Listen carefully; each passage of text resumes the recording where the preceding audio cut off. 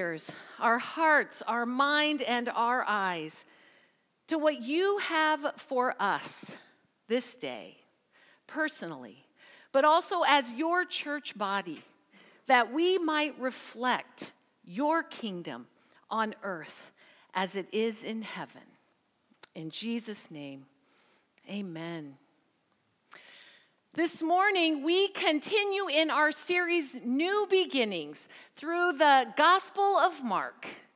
And this morning, our text is coming out of chapter 4. And Jesus had been teaching to the crowds, which of course included his disciples. And I'm going to focus on verses 30 and 32 this morning. The parable of the mustard seed. Again, he said, "What shall we say the kingdom of God is like? Or what parable shall we use to describe it? It is like a mustard seed, which is the smallest of all seeds on earth. Yet, when planted, it grows and becomes the largest of all garden plants, with such big branches that the birds can perch in its shade."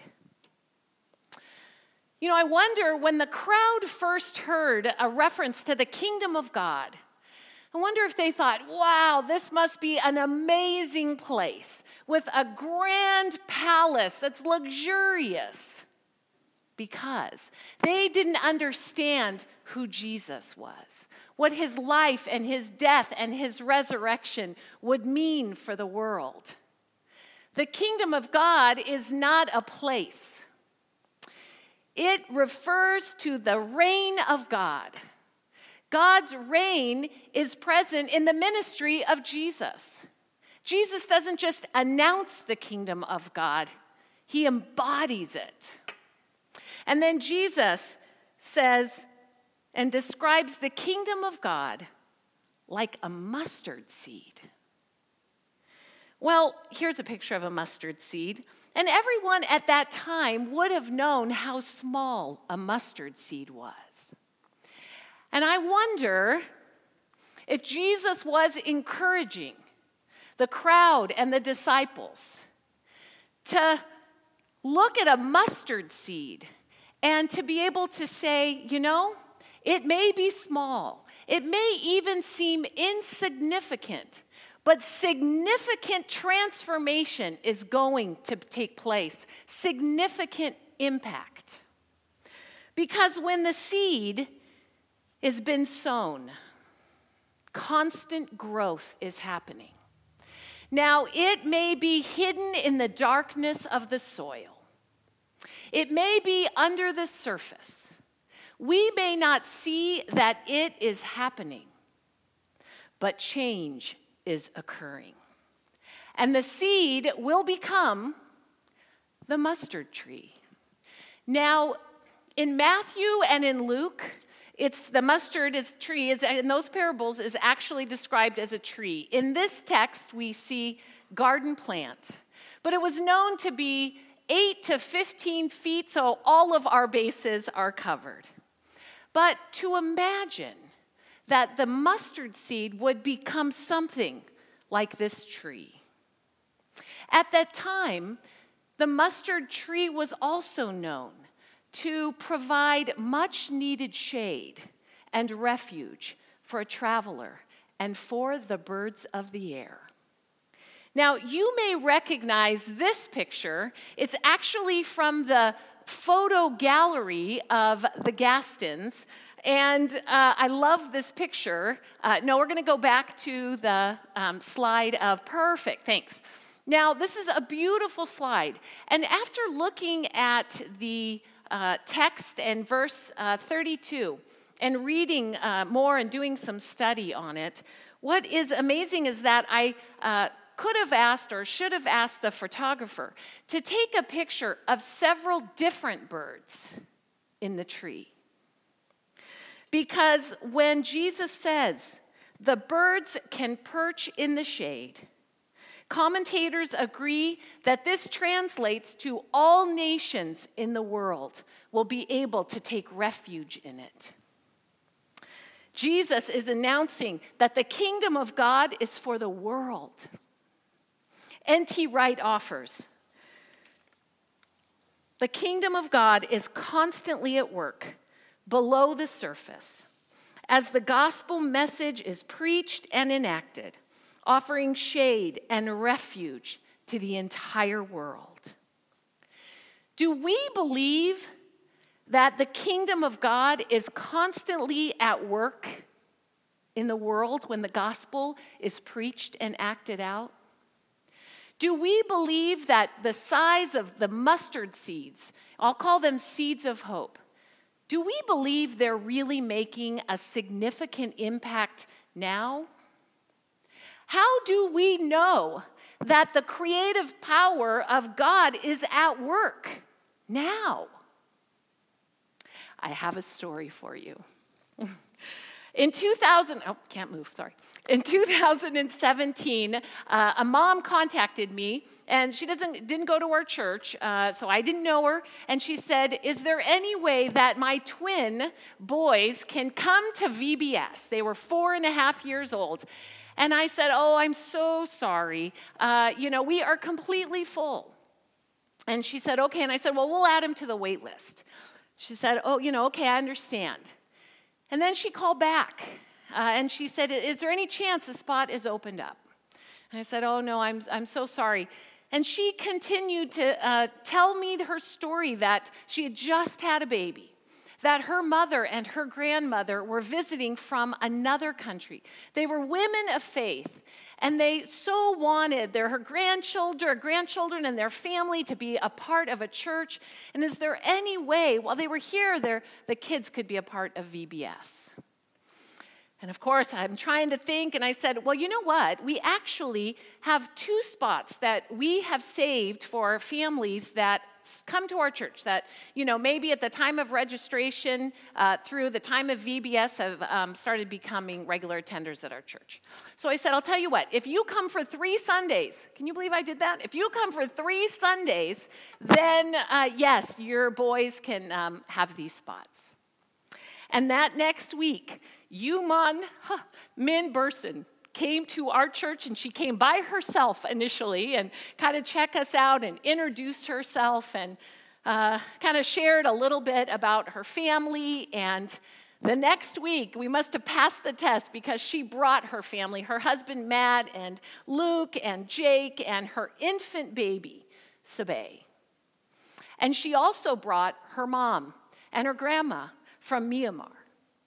And it was wonderful to meet them. And thank you, Tenley, for including them in your prayers, as we know it's such a difficult time. Well, the boys, of course, were able to participate in VBS, and the family has been regular attenders and part of the family of TPC since that time. Yuman and Matt have been or are on the worship committee, and Yuman has just been installed as a deacon. She's just become a member of our church. Wow. And then, as I shared earlier, Yuman, her mom and her grandmother were women of faith, strong faith. And I discovered that Yuman's family came to faith when Adornum, I'm not sure I'm pronouncing that right, and Ann Judson, in the 1800s, around the mid-1800s, from Massachusetts, traveled abroad and preached the gospel as missionaries to Burma, now Myanmar. Yuman's family and many others, generations ago and generations to come, said, "Yes, we want to be followers of Christ." And then, bear with me, for many years, we have had a partnership with Southeast Asia, with our mission committee, with Los Ranchos Presbytery. We have been supporting students providing some scholarships. And I realized, I knew that there were students from Cambodia and from Thailand, but I didn't know there were students from Myanmar. and that TPC continues to support those graduating students as they've gone back to their countries, and they are in ministries of teaching and leading at schools and doing the hard work to stop trafficking and the hard work of pastoring. Significant impact is happening today with small seeds, the prayer of a grandmother for her grandkids and her family, and the Judsons going abroad to preach the gospel, maybe never even knowing what the outcome would be, that what God was doing. And one thing I didn't include in this story is that the Judsons were heading to India by ship, but they had a shipwreck, and they ended up on the shores of Burma, Myanmar. And then on one of our ministry Sundays, Yuman saw the mission kind of table and saw Southeast Asia. And she went over, and guess who was standing behind that table? Jack and Karen Seacrest. And Jack's father was a missionary and a Bible translator in Cambodia, close to Myanmar, and close to Myanmar, and Jack had lived there in Cambodia. And so that connection, Yuman has said, was an incredible seed of hope as Karen and Jack and Yuman and her family have grown together through that unique experience that they had. We can't see all the ways that God is at work, and sometimes we're in the middle of it and we can't see it. And we can reflect back, we can look back and go, wow, that was amazing. A quote from Dr. Jerry Camry Hoggett's book, Good News in a Time of Trouble, the Gospel of Mark in Context. Grace and power come packaged in surprising, unexpected ways. What Mark would have his readers know is that God uses even tiny and inauspicious beginnings, troubled by the tragedies and struggles of a church in crisis. Jesus told this story to encourage his followers in a time of trouble. Very often, what looked like disaster will prove in the end to be the power of God at work in the world in surprising and redemptive ways. In the book, The Hidden Life of Trees, the author shares how the Douglas fir, right before it is about to die, it releases all of its nutrients through its root system to the trees around it, so that they can flourish and live. And I can't help but think of Jesus and what he did on the cross. He died that we might live. And through his resurrection power, God has poured out his love in abundance with life-giving water from the well of love that never runs dry. We have the resources of the King of Kings above no one else. And as kingdom people, we are followers of the King. And it's a king that does not lord over or dominate or control, but invites his followers to love. In John 13, love one another as I have loved you, so you must love one another. As kingdom people, we receive from the abundance of God, and then we plant ever so small, size of a mustard seed, we plant seeds of hope that God transforms for his purposes and his glory. That all nations, all people will be able to find the much-needed refuge to be comforted, to be restored, to be cared for, to be befriended, to be forgiven, to be accepted, to be welcomed. Now, this might seem overwhelming. We are going through such a difficult time, and so many have faced so many hardships and pain and sadness and suffering and difficult news and things changing all the time. And yet, this parable reminds us that maybe this is the time that it is needed most. Small acts, seeds of hope that will be transformative, not only as we share them, but also to those that receive them. There are times that we share and we plant, and there are times that we receive, especially those going through incredibly difficult times. You know, our children and youth painted these birdhouses, and as you can see them up in the slide, I think they did a fabulous job. But they painted them so that they could go out as Valentine's gifts to seniors in our community that were receiving Meals on Wheels. And Jill Nagasugi, as part of the mission committee, has been a liaison. And she received an email from the AgeWell director. And it said, one of the seniors that received a birdhouse wanted to thank us. She has some mild dementia, but she used to be an avid gardener. And this birdhouse brought her a lot of joy. She looked forward to hanging it in her patio so that she could remember that she is cared for by this church. We had a little label on it that said that we were caring and thinking of them. Small seeds with significant impact. Pastor John has been leading us in, asking questions. What will this post-pandemic world look like? What will the needs of our community be? What will the needs of our world be, and how will we respond?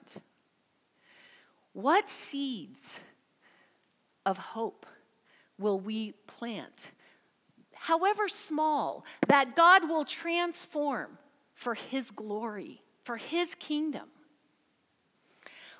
What seeds have already been planted that are growing that we don't even know below the surface? Where will new beginnings sprout up? Our prayer continues to be, God, extend your reign, your power, your love, your wisdom through us, that we can be active participants in your kingdom work, that your will be done on earth as it is in heaven. Amen.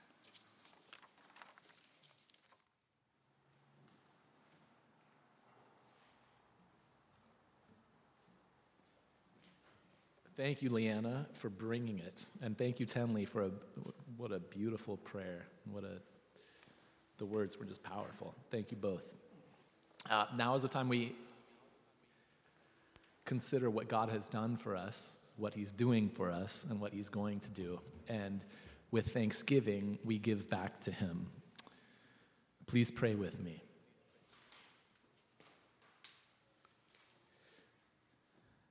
God, we lift our offerings before you. Use them to fulfill your purpose of healing and wholeness to your world. Thank you for faithfulness and your abundant love. In Jesus' name we pray. Amen.